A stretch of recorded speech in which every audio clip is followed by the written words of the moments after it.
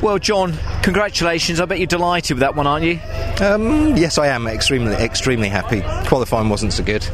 I didn't have the best start off the line, actually, but second lap, down Hanger Straight, I had more pace down the straight, but 3 abreast, and they kept pushing me, and I nearly had 2 tyres on the grass, and I just thought, well, I've got to stay where I am. And whilst they all put me under some pressure afterwards, I think after 3 or 4 laps, I think it was okay, providing I kept everything. I just had to remind myself, just keep everything smooth and don't go silly. You always have to remind yourself, don't you, yes. in a race like that.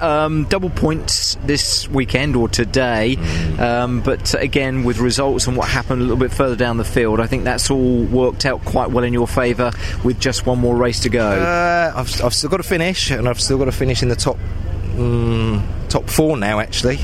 No top 3 to clinch the championship, so but no, I'm quite pleased.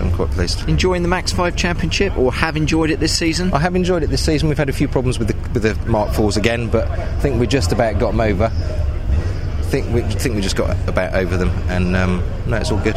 Well, that seemed to go well. And finally, just to say, we were just looking at the cars, the Max 5 cars, as they came into the garage, a variety of sizes of steering wheels. Yours seemed to be the smallest, John. You know what they say, don't you? Small steering wheel. Small. Yeah, I can't think of that one either. Can you as well? Small steering wheel. The car wins races, I think, is the thing. The car moves around a lot. So the smaller the steering wheel, the quicker I can correct it. Excellent stuff. But it seemed to work very well. Well done on that race. Thank you very much. Super stuff. Cheers, John. Thank you.